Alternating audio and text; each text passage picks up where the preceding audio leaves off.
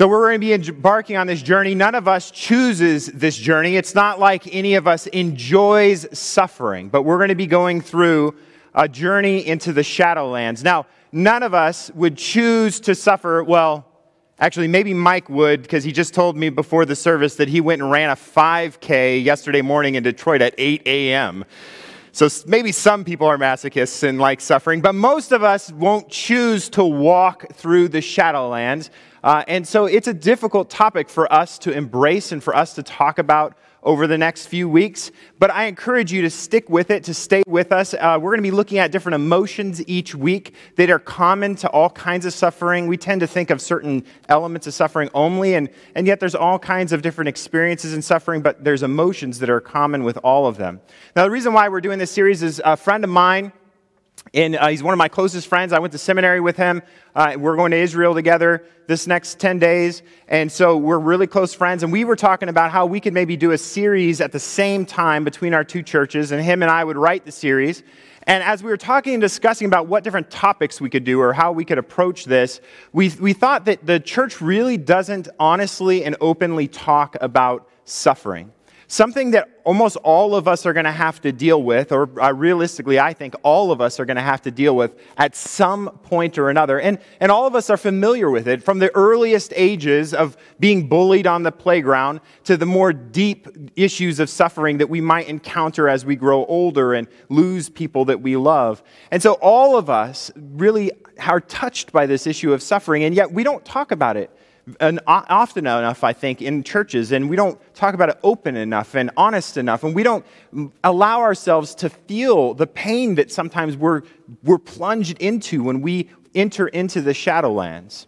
And so we wanted to provide an opportunity in our Sunday school and through our worship for us to kind of explore those themes together, for us to be able to begin to talk about them openly with each other, and to find some healing in the relationships that are in this room as we share our stories with each other and as we listen to each other's stories and we begin to understand that we're not alone in this journey through the Shadowlands together.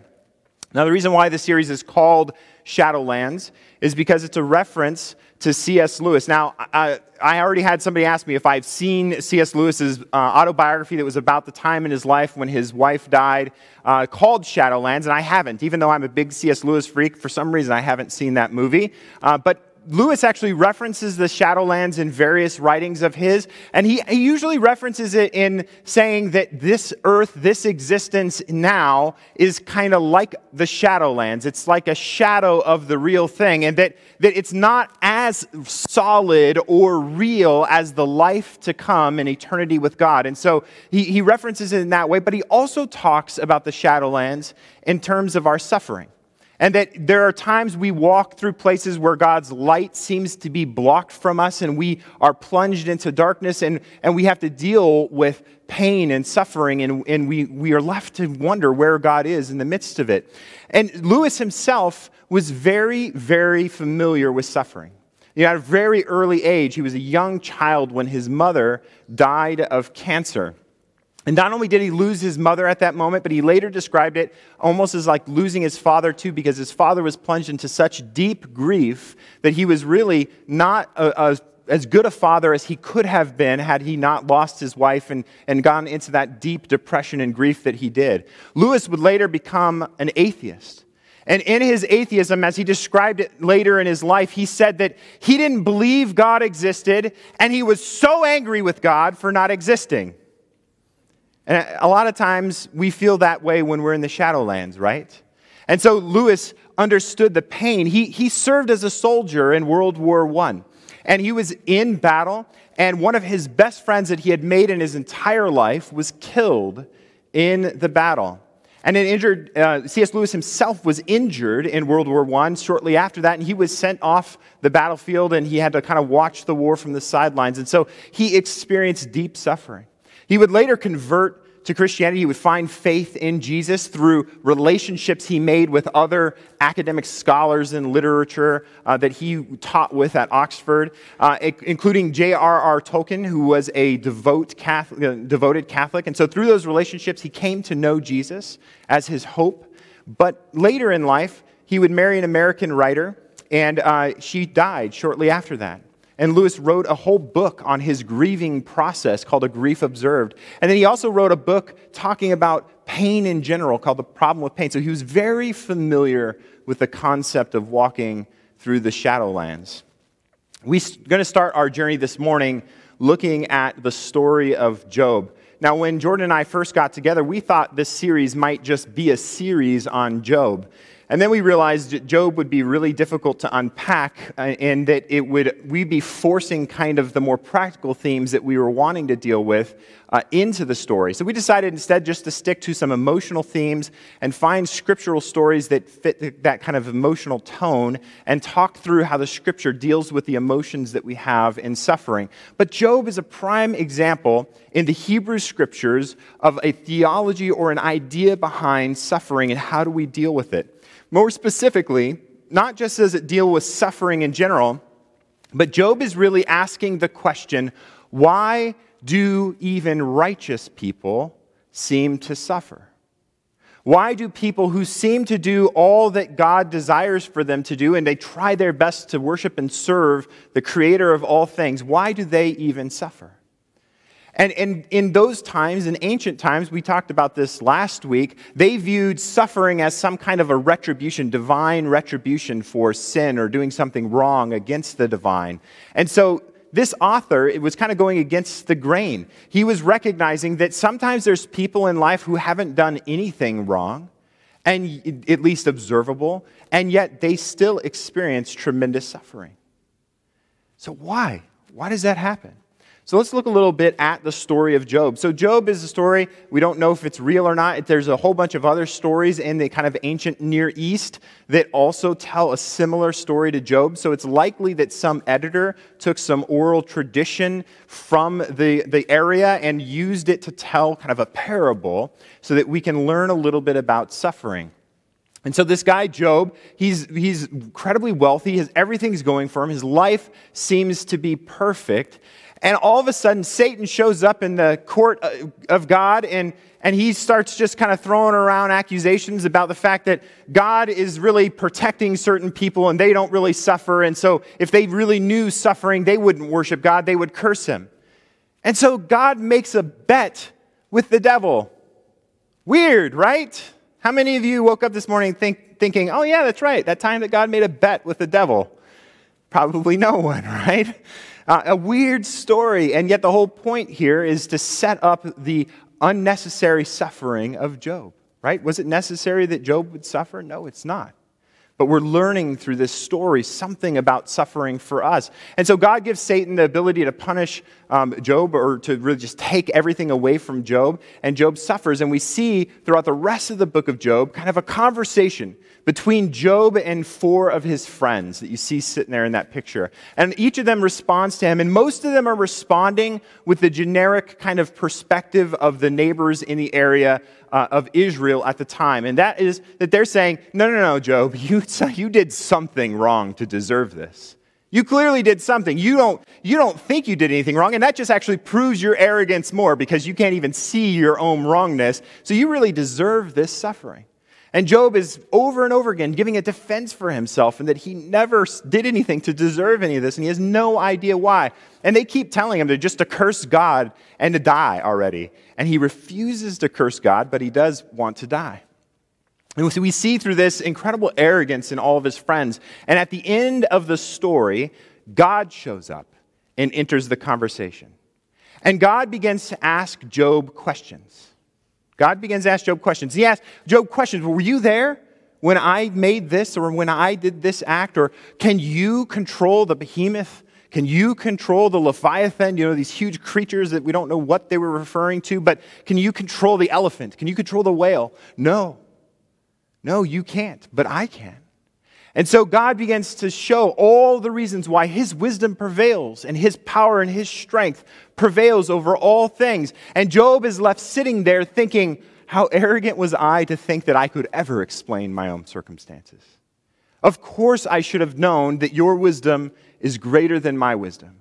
And of course I should have trusted your wisdom out of my wisdom. And so Job repents of this, and God restores everything that he had before. Now, I want to say something here, a little note. notice God didn't snap his fingers and magically make the events that we see earlier happen go away.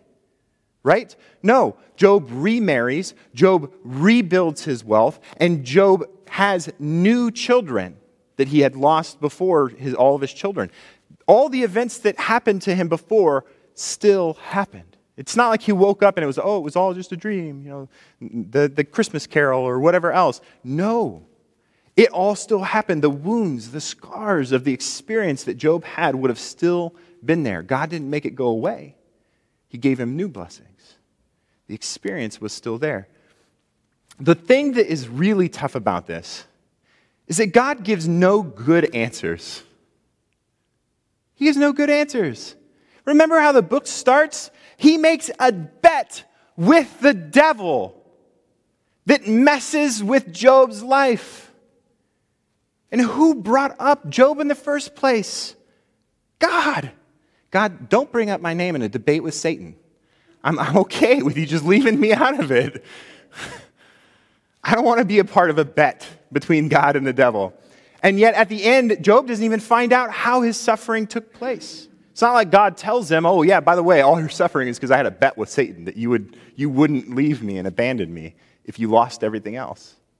He doesn't give him the why for his suffering. And that's difficult. How did Job turn to him and trust him after that? But he did.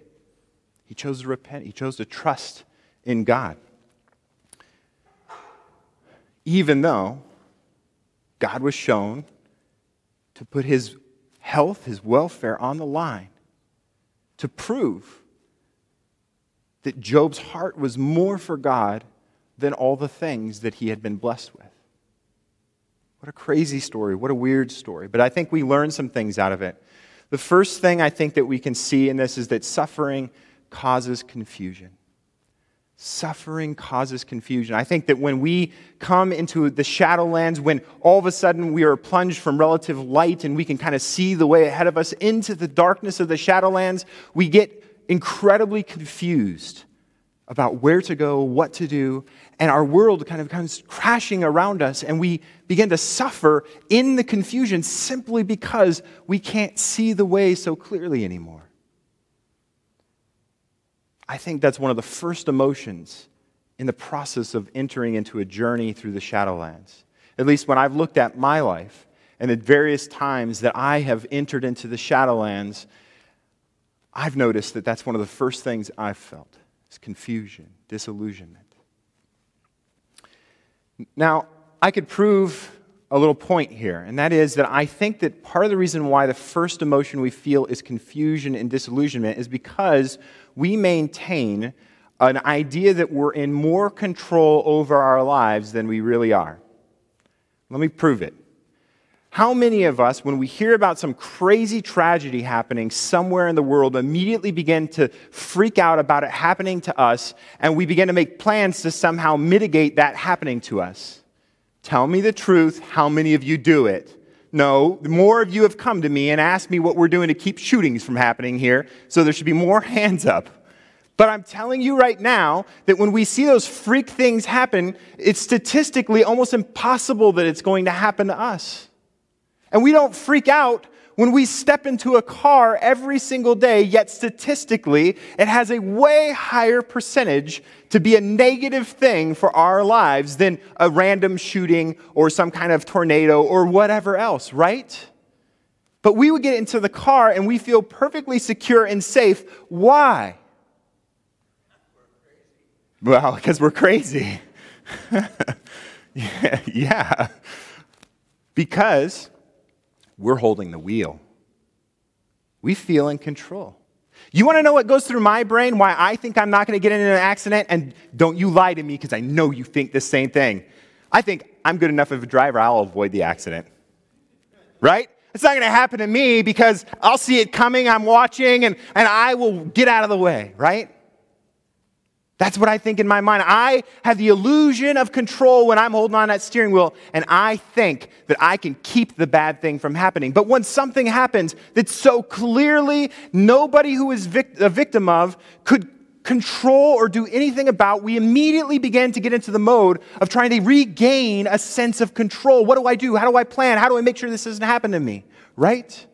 And so we have this assumption that we're in more control over our lives than we really are. And so suffering, entering into the Shadowlands, begins to cause us to break the illusion of control. And that is a scary, scary place to be. When we enter into that space where we think that we have control and all of a sudden we're proven that we don't have as much control as we thought we did, it is confusing. It is disillusioning. So no wonder why we feel those feelings as we enter into those shadows. No wonder why that becomes normal for all of us. Our illusion of control is breaking down. C.S. Lewis says this in A Grief Observed. He says, I once read the sentence, I lay awake all night with a toothache, thinking about the toothache and about lying awake. That's true to life. Part of every misery is, so to speak, the misery's shadow or reflection. The fact that you don't merely suffer, but you have to keep on thinking about the fact that you suffer. I not only live each endless day in grief, but live each day thinking about living each day in grief. We are rational beings, right? We can think about our lives, and we're constantly trying to make our lives make sense to us, right? Have you ever seen a dog suffer, and then like 2 minutes later, it's like they don't even remember that they were just suffering? Yeah, I have. All the time. It happens like every day in my house. Their memories are like that. They're not sitting there thinking about, man, that time when they didn't feed me all day because they forgot I existed. No, that's not true. Well, okay, maybe it's a little true sometimes. But we sit awake at night thinking about the smallest instances of suffering, running them through over and over and over again, thinking about ways that we could have maybe mitigated or think about ways that we can protect ourselves from it in the future, right? So we kind of live the sorrow, live the grief over and over and over again, continuing to cause ourselves confusion over and over and over again. It's a part of our existence. It's a part of our reality. And I think that it leads us not only to be confused, but that it causes fear. I think another emotion that's coupled with the confusion early on in this journey through the Shadowlands is fear. It's a direct result of the confusion. Because the way becomes murky and you can't see that far ahead of you anymore and you're plunged into this darkness and the way is not clear, you begin to fear that the worst case scenario is just around the corner. And you begin to get more and more scared about what you're facing. When I was very young, I was terrified of the dark. Why? Why was I terrified of the dark? I was terrified of the dark because I couldn't see what was around me. And so my imagination took over and it began to imagine the best case scenario of what was around me? No, the worst case scenario of what was around me. And there was one time, I think I've told this story before, I think my dad's even heard me told it, and he's like, I don't remember that. But it's things that you get etched in your mind as a kid that your parents just don't think about ever again. My dad decided to cure me of my ailment of being afraid of the dark. And so when I was going to bed one night, he decided to come and he closed the door and he said, you don't need to be afraid of the dark. Let me prove it to you. And he shut the light off and he stood there in the dark. Now in my little mind, I thought, he's going to try and scare me. And so I saw him. I saw him creeping about the room, ready to come after me and boo, out of the darkness or something, right? I could see him. I was anticipating. I was waiting for him to come. And then after what it felt like an eternity of him moving around the room, all of a sudden the lights flicked back on and he was in the exact same spot. And I said, Dad, were you moving around the room? And he said, no, I was standing here the entire time. He said, see, Chris, this is why you're afraid. You think when in the dark that things change, that all of a sudden something bad's going to happen to you. But it's the same as when the light's on. Just imagine it looking the same as when the light's on. I didn't go anywhere. I was standing here the whole time. And I learned a lesson that sometimes our own imaginations can be the worst part of suffering, can be the worst part of our lives as we obsess and focus on the negative and focus on our fears over and over and over again, right? And so we begin to lose our way. You know, Scripture says that God's light is a path unto 10 miles from here? Your feet. You know, in Jesus' day, they didn't have mag lights or giant like laser beams that they could shoot and see like huge distances away. They had lanterns, oil-lit lanterns. And so when God's word talks about a lamp to their feet, it's like just the area that would be lit in the darkness by a little tiny flame on a candle. And if you've ever walked in the dark like that, you know that all you're really caring about is your next little step, right? Because you can't see what's 30, 40 feet away from you. And yet that's what Scripture describes our relationship and our trust in God like, is that He gives us a light to our feet. Only just the next step do we really see to follow Him faithfully. I think I've begun to use an image in my own mind to understand suffering in my own life. I've been using this image of a puzzle piece. And I see my life like a puzzle piece, and it fits into this grand, giant design that God is creating in His wonderful and beautiful creation. And only God has the whole image, right? He's the one who has the box, and He's looking at it. You know how when you put puzzles together, you're looking at the box, you're like, oh, that kind of looks like it fits there, right? Except for God is not just looking at a box that already exists. God is the author. Right? He's the artist who's drawing, who's painting the picture in the first place. He's the writer who's telling the story.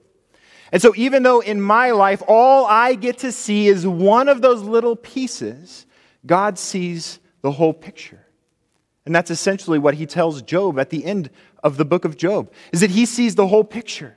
And He knows what He's doing. Trust in His goodness.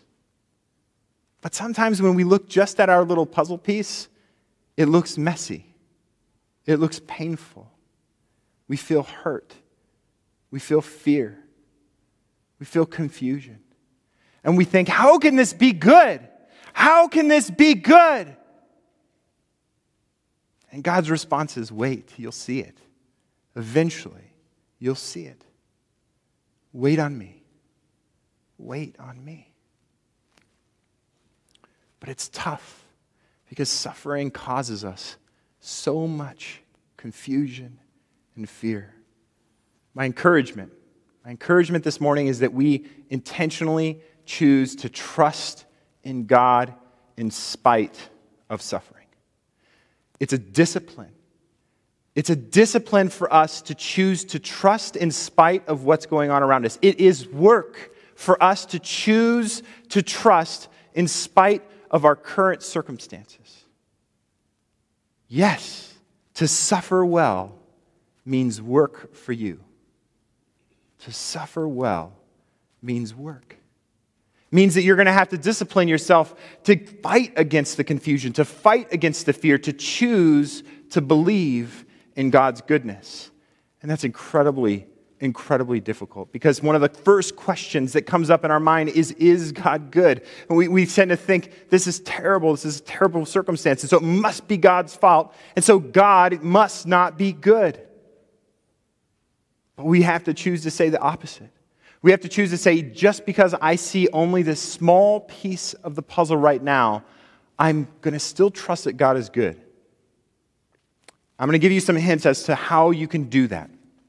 The first thing is, I think that you need to turn to a little book. Actually, not a little book. It's the biggest book in all the Scriptures, called the Psalms. The biggest book in all the Scriptures that is right in the middle of all of our sacred texts, the Psalms, is an entire book of prayers from humanity to God. You don't see God very often speaking in the Psalms. It's somebody, an author, a human, who's expressing their experiences and their emotions to God. Do you want to know what emotions are missing from the Psalms? None. None. There's Psalms that curse God, that tell God that He's a horrible God and that we could do it better. There's Psalms that say that there's horrible people who are attacking me. Where are you, God? Why aren't you doing this for me? Why aren't you protecting me? Why do you seem to bless those who are cursing me? There are Psalms of joy. There are Psalms of sorrow. There are Psalms of deep, deep depression. And yet, God made this the biggest book if we believe that He's guiding the Scriptures and that He's putting this book together to tell us something about Himself. He made the biggest book, a book of words from humans to Him. And I think His message is, bring it to me. I can handle it. No matter what it is, no matter what emotion it is, I can handle it. Bring it to me. Talk to me about it. Wrestle with me through it. It's okay. I can handle it. You see, I think the times I've gotten in trouble in my life through suffering is when I've intentionally chosen to ignore God.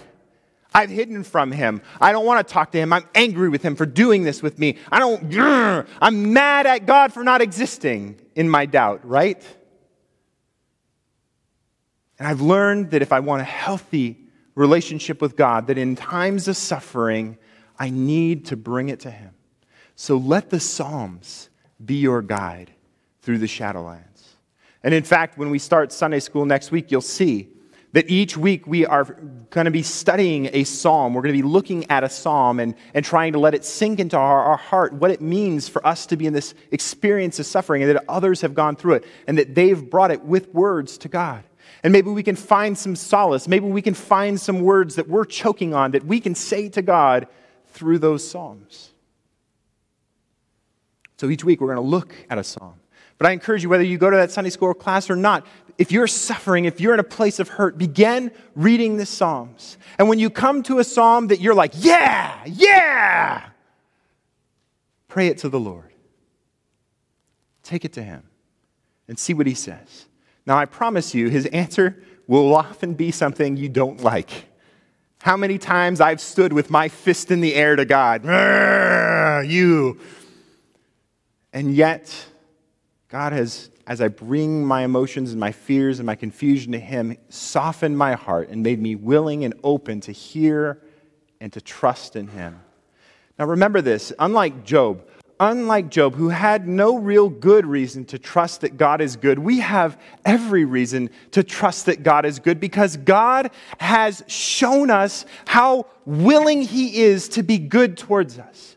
God has shown us in His own suffering that He willingly took on, entering into our experience of suffering, that He loves us, that He cares for us, and that He is good.